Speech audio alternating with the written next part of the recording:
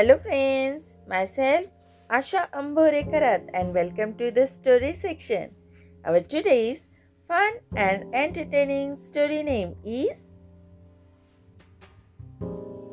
Everyone is Important. One day, Professor came to class and gave his student a surprise test. All students read all the questions in the test, but were surprised to see the last question in the test.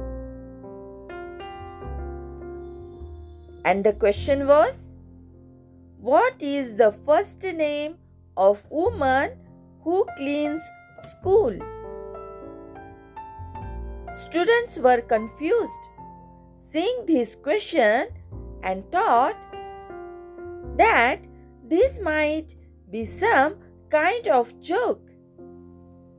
Students took test, but all of them left the last question blank. After finishing test, one of students got up and asked if the last question would count towards the quiz grade.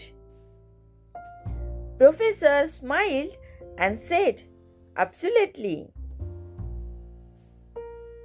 Another student said, "Sir, I have seen her many times, but how would I know her name?"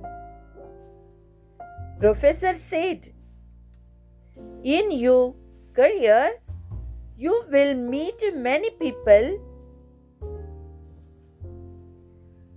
and all of them are significant. They each deserve your attention and care.